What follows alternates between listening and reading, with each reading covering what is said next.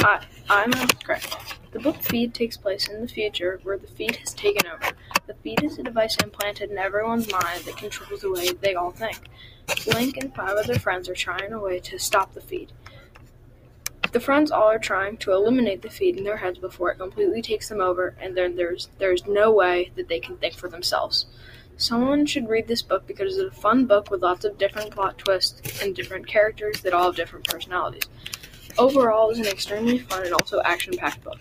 Someone should read this book because there are lots of different events in the book. For example, when everyone is going to the party and someone hacks their minds and they all need to go to the hospital. This is a good event in the book because that is when they all start to know each other a whole lot better. But finally, if you like action-packed science fiction books from the future, you will love this book. Get it now from the library, and if you don't, you'll surely regret it because that is how great of a book it is. The book Rivals by Tim Green was a great book filled with tons of action. The main characters include Josh, Benji, Jaden, and Mickey Mullen. The book is realistic fiction. Josh and Benji are trying to claim the national baseball title in Cooperstown. The problem is the opposing team, the Comets, are cheating by paying off the umpire. You should definitely consider reading Rivals because it has many action-filled scenes. For example, Josh, the main character, is hit in the face by a 75-mile-an-hour fastball and needs surgery if he wants to play in the national title.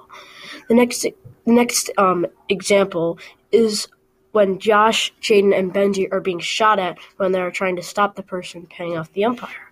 Lastly, there was a championship game when the best hitter in the country, Josh, faces the best pitcher in the country, Mickey Mullen. Get this book now and from the library before anyone else can get it. Hello, my name is Charlie Gord, and today I'll be talking about the Hardy Boys. This book by Franklin W. Dixon is a mystery book.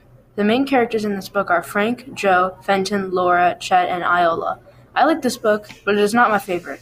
The problem in the story is that someone is going to rob the tower treasure, and the boys need to stop him before he succeeds.